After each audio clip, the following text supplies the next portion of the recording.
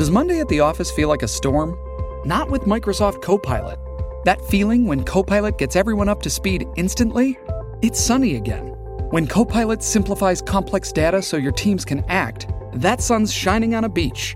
And when Copilot uncovers hidden insights, you're on that beach with your people, and you find buried treasure. That's Microsoft Copilot. Learn more at Microsoft.com/AI for all. The Saturday Session Cricket Update. Thanks to Resene for expert paint and colour advice. Yes, it is time for our Resene cricketing segment, affectionately, lovingly known as Swinging Both Ways, with Resene for experts, paint and colour advice. Grant Elliott, there's lots to discuss. We could talk about the now or the past or the future. Let's go the past. Topic number one, Gary Stead. Very successful New Zealand coach, will remain in charge and across all formats of the game. What's your reaction? Yeah, I got asked this on Beav and Kim's show, and I think that my reaction about it was I'm pretty sure that earlier on in the year they were talking about split roles happening, and a lot of countries are doing that. You see, obviously, McCullum doing the test matches for England, and then you see Matthew Mott doing the white ball stuff.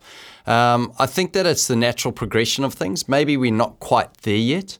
The reason why the split role for me will work well is because I don't think that you'll have as much churn with your coaches. I think that they'll have rests, they'll have the ability to go and maybe do some franchise stuff as well in and around, coaching the New Zealand teams. But what you need to do is, I think you need to find out who's going to be that director of cricket. It's finding a director of cricket. So I think Gary Stead, potentially, if this goes to mid-2025, maybe we'll be in a position where Gary Stead can be the director of cricket, and then underneath him, you've got 3 coaches or 2 coaches that will then go and speak to Gary about their role. So the structure's not there, and with David White leaving as CEO, maybe the timing was right to just kind of reaffirm Gary, sign him up till 2025, give a little bit of consistency. And the reason why consistency is good is that's why the Black Caps have been consistent in performances, is because the support staff has been consistent around them. When I was for 5 years, we had a different coach. In 5 different coaches in 5 years when I played in the era where we did terribly. And then suddenly we got consistency, and then that translates into consistent selection, which translates into consistent performances. So I think it's a good move, but the one thing I will say is that a lot of these coaches need time off because they're traveling so much, they're missing their family.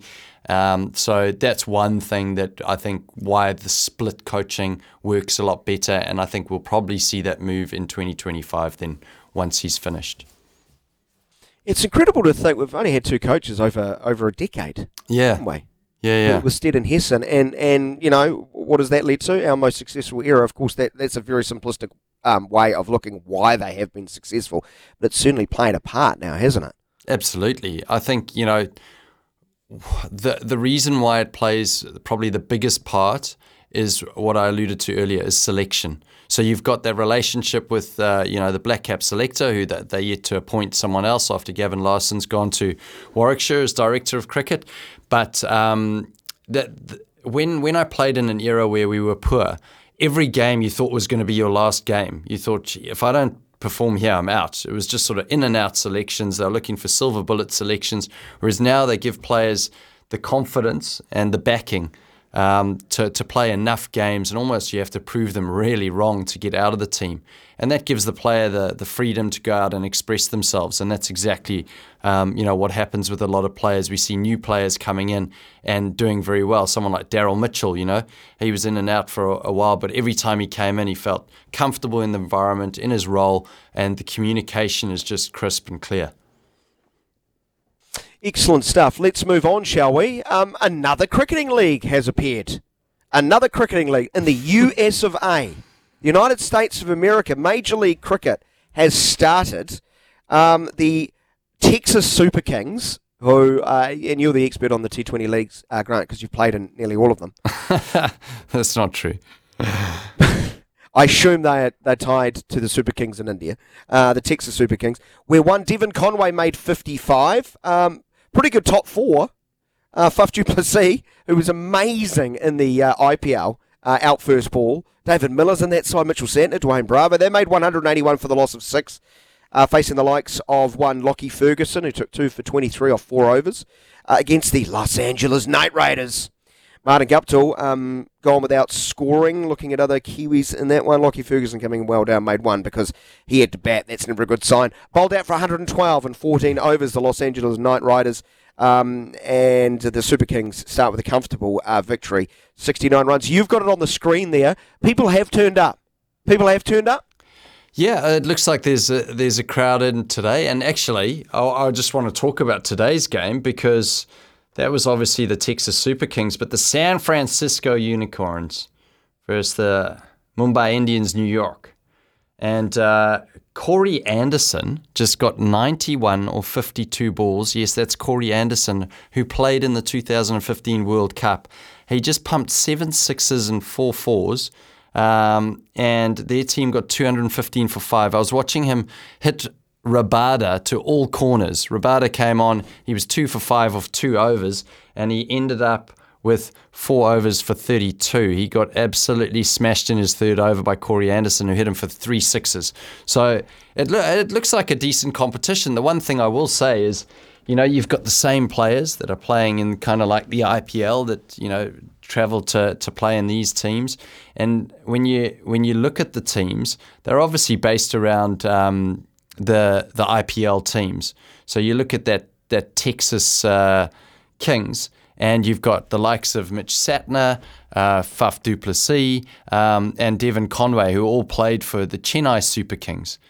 So what we're seeing is we're seeing franchise cricket, and we're seeing these IPL teams buying up teams in other leagues so that they can extend their reach, which is a danger for international cricket. Everyone knows that. It's a huge danger. I'm watching Kieran Pollard bat now at the moment, and he's in the same colours as he was for Mumbai Indians.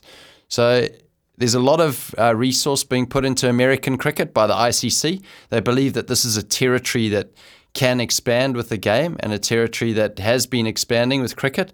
So a bit of a test run, I guess, but with the backing of ICC and all the IPL owners, I think it'll be nothing but a success. Should we talk about the big issue, though?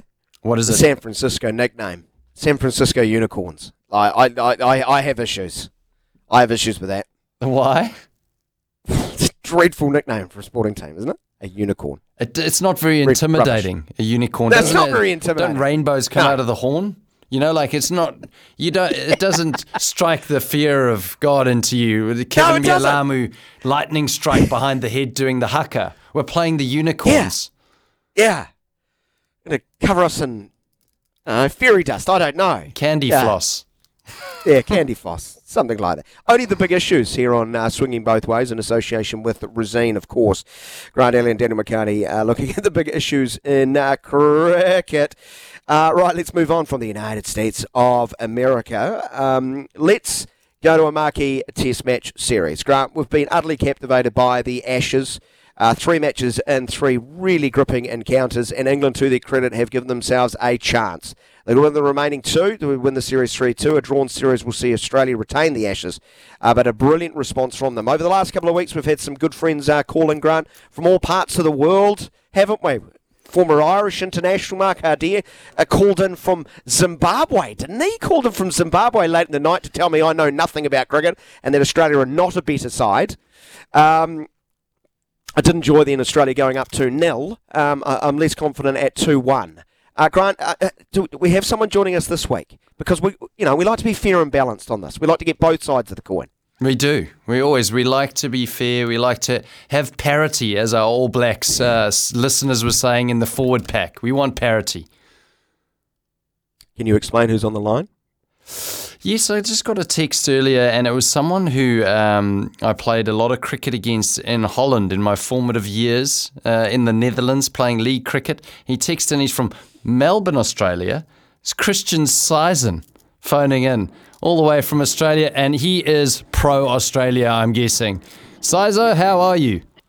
Grant, how are you, buddy? I'm good, mate. How are you? Oh, can you tone that Aussie accent down a little bit? Jeez. Yeah, I love Turn it up. That voice. That is the voice of an Australian cricket fan who knows what's going to happen, Grant. He knows his side's going to win the Ashes. Sizo, I want to ask you something. Does that shirt that I gave you, that stretchy sort of black cap shirt, does it still fit you?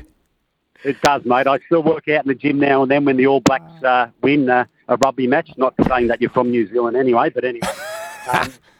But if we just rewind a little bit, mate, and go back to the Holland days and when you were bowling against me when I didn't actually know you that well and you're trying to bounce me and a lot of verbal abuse, we actually got on quite well after that and did a bit of travelling. And the thing is, I know your co-host there said that he carries you on his shoulder a lot, and I can tell you what, for all the viewers out there, I carried Grant a lot. I do remember he was at the lowest point of his career. He didn't even have a career there in Holland.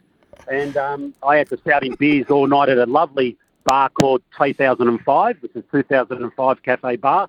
He was a bit teary-eyed, and I didn't see much of him last couple of seasons. After that we did, obviously, and good friends. And then next thing you know, he's playing for New Zealand. I thought, geez, he's doing all right here. Sent him a few messages. Then he's playing in a World Cup. And I thought, this would be a good chance to catch up. Sent him messages. And do you think he gave me anything back? He gave me absolute donut. So my point, I know I haven't got much time here, but my point being, I gave him so much at his lowest point of his life. And then when he was at his highest point of his career, gave me nothing. That's Grant Elliott in a nutshell.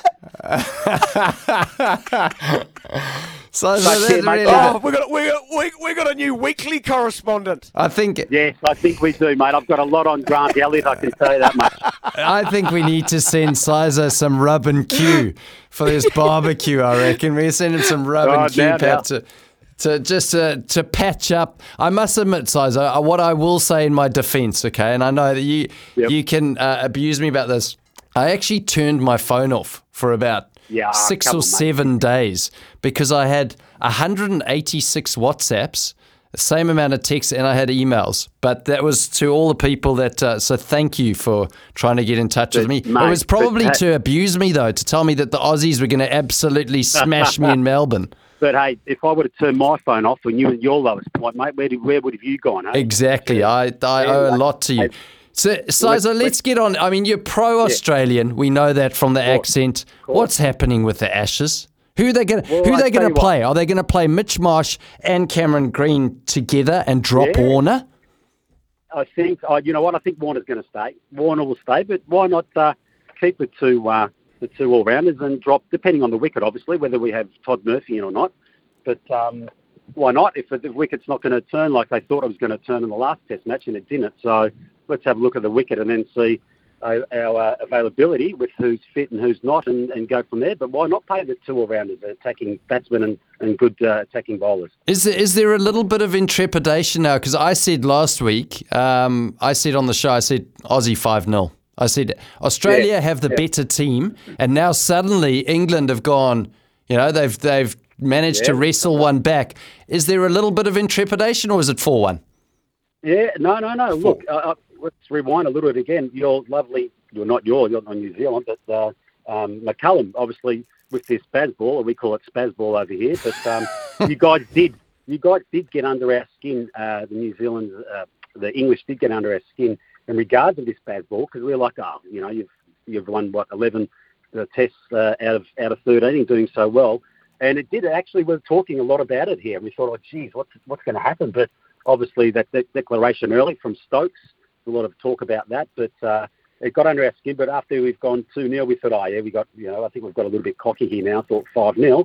But I'm hoping, for cricket's sake, that it does go 2-2 and we go to the final 5th Test. How good for cricket and Test cricket would that be? Because I think all this T20 slog and bog along that it kind of doesn't rule the game. But I'm 50 years old. I love the old tradition, the Test. So let's go 2-2, and then Australia win it 3-2 in the final 5th. Yep.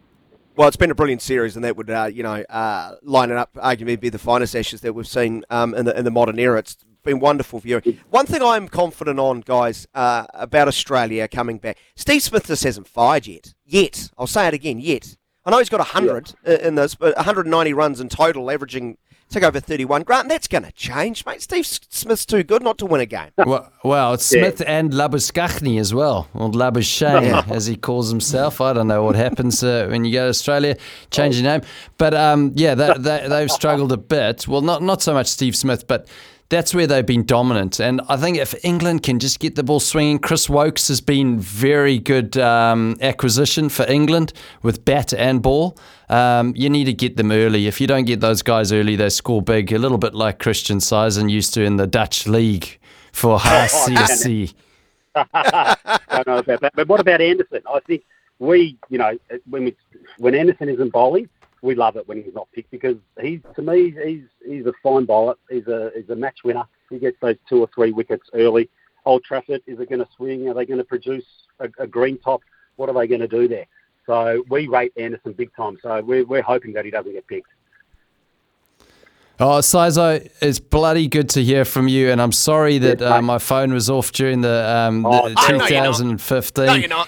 But you know what? I think that Daniel, because he loves putting the boot into me, you're probably going to become a regular on the show so that you can get the boot into me as well. Daniel and I, mate, you just keep carrying him because I carried him for most of his life. So you can take on the baton, mate. You can take on the baton now.